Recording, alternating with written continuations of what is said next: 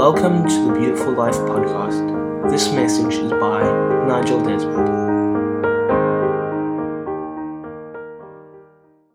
I've got a scripture I want to read to you, and I wonder if you recognize this scripture. It's a very, very important scripture for us. And maybe you can even give me the reference. It says, "You are my servant. I've chosen you and not rejected you. So do not fear, for I am with you. Do not be dismayed, for I am your God.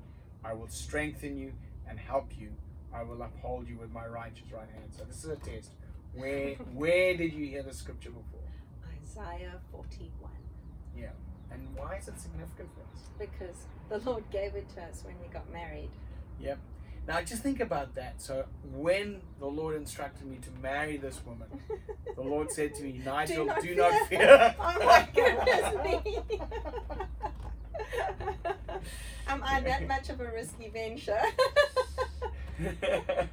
No, I think maybe the Lord was saying to me, "Nigel, I will help you not mess this up." That's maybe what the Lord was saying. Yeah, well, he's done a good job. So, but I've just really been meditating on this scripture at the moment. In fact, in this passage, the Lord says, "Do not fear," about 3 times, and more and more, I'm feeling like that is a word for the season for the body of Christ. Lots of people are just, their lives are full of fear, and wherever I go these days, people are telling me that they're on medication because they're dealing with anxiety. Even mothers that I've spoken to, their children are on medication. So it feels like fear is gripping people. I think fear is gripping nations.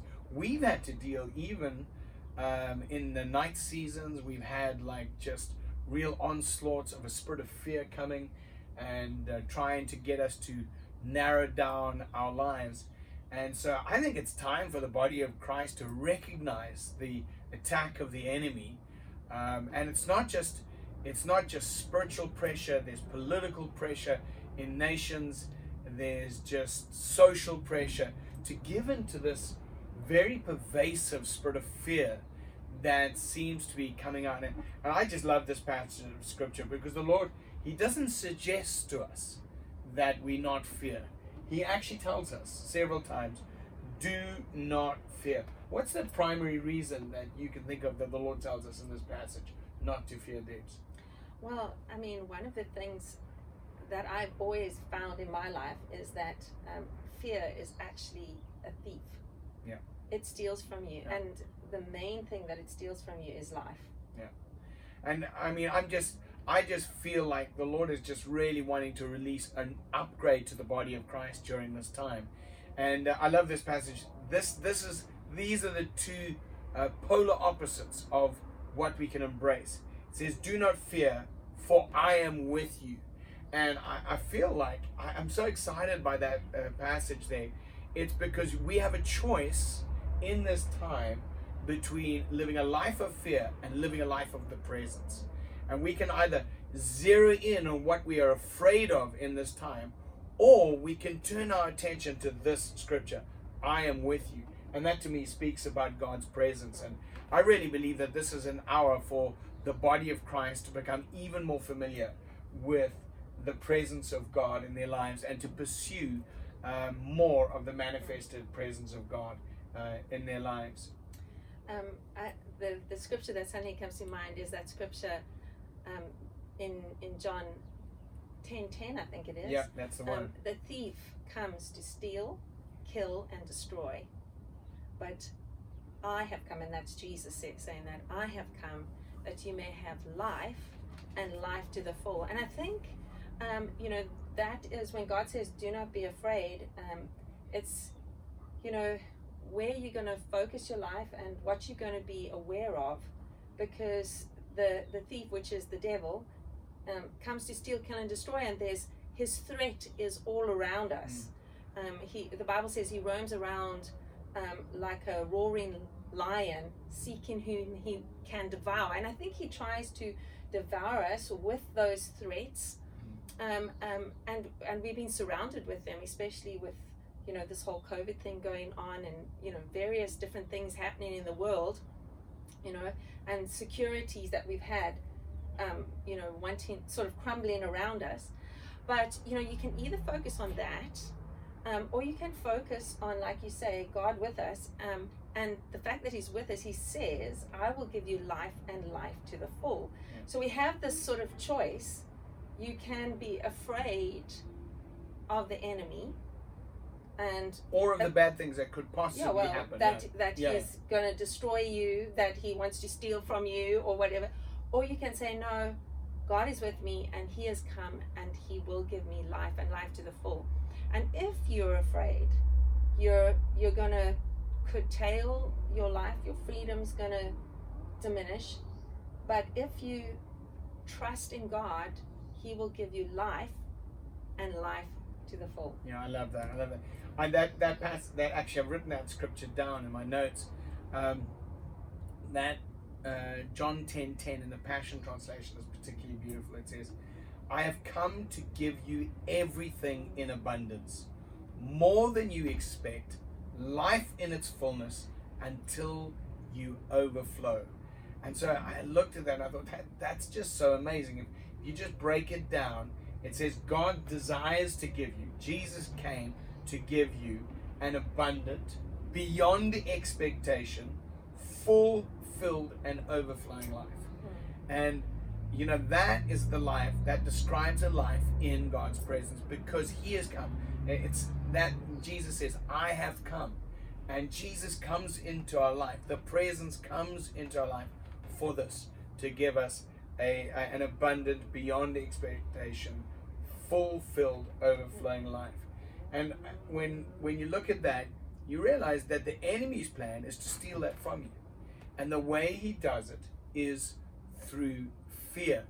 And, I read something somewhere about a month ago. I remember us having a discussion about it, that one of the biggest causes of mental illness in the modern time, modern age, is the desire or the attempt to avoid pain and difficulty.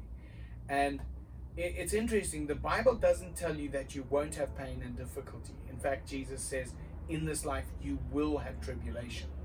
So we can expect that there will be a certain degree of difficulty and even pain in life. But if we live life trying to avoid pain, trying to make ourselves safe, we actually set ourselves up for a very, very small life. Because what we end up doing is we curtail our life to the smallest, safest possible life so that we can avoid pain. And we start out thinking we're building a fortress to protect ourselves, and in the end we actually find we've constructed a prison to imprison ourselves. And I just want to encourage you, and I want to encourage all our listeners, remember that even in difficulty, He is with you. He is with you, and He's going to bring you through. And He's going to bring you through to an abundant, beyond expectation, fulfilled, overflowing life. And don't be afraid. Don't live your life taking no risk because you're afraid of what might happen. I know in my life, when I was experiencing a season when I was going through panic attacks and that sort of stuff, I was so afraid of being afraid. Yeah. And I wanted to, like Nigel was saying, trying to prevent pain, trying to prevent myself. I don't want to feel afraid. I want to make everything safe, so I'm not going to be in that awful place of terror. And so then what I would do is I'd try and make everything the same in my life, try and make it all safe, until I realized, fear is controlling my life, and I am not living. I'm not doing things that I would normally do. It's become a prison. And I think in the end, the question is, who will you believe? Yeah. Will you believe God? Will you trust God? That means that even if you are feeling afraid, even if there are threats, Even if there are things to be afraid of. yes, that you will trust God. That, you know, that scripture in Psalm 23, that even although I walk through the valley of the shadow of death, I will fear no evil, for Because- you are with me. Again, there's the presence. And you know, this is the thing, is the presence.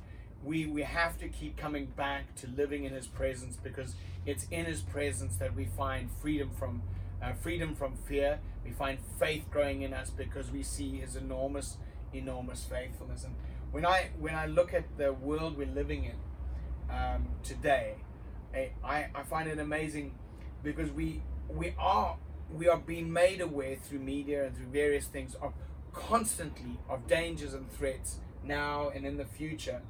And these saviors pop up, you know, governments pop up and say, we'll keep you safe. You know, you may be thinking like, I'll keep myself safe and I'll retire and retreat back into my little fortress and try and keep my life safe. But I had this thought strike me last week when I was just in the presence of the Lord. I just realized that so much of my time I've been trying to save myself, but Jesus is my Savior. And the government's not your Savior.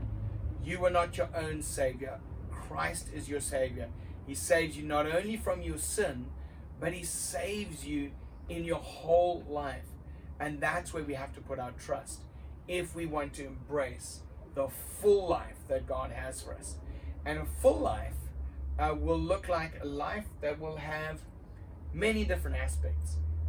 It's not always going to be easy, but you know what? Christ will always be there, and he will always bring you into the more that he has for you. I like to sometimes think about it from the perspective of just business and an investor, like a billionaire. I can remember a little while ago I was speaking to one of my children, and they'd just taken a real knock and had got hurt. And I said, specifically in this case, it was in a relationship. And I was just encouraging them not to give into fear, and as a result withdraw from relationships and say, well, I don't want to get hurt, so I'm not going to put myself out there, because, you know, I don't know if you've ever seen, often millionaires and billionaires, stories that I've heard about them is like their risk, and they make huge amounts of money, but a lot of millionaires and billionaires have actually gone bankrupt and Several lost times. everything Yeah. several times Before they start. Yes, Yeah. but you know, the ones that we hear about again are the ones that said, I'm going to take a risk again, I'm going to risk again. And I think that's a little bit around how our lives should work, in that saying, like, we're not afraid to risk.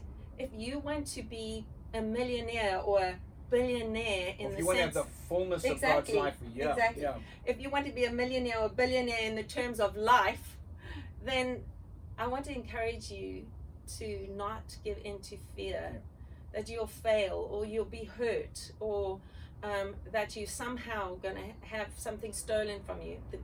The thief comes to steal, kill, and destroy.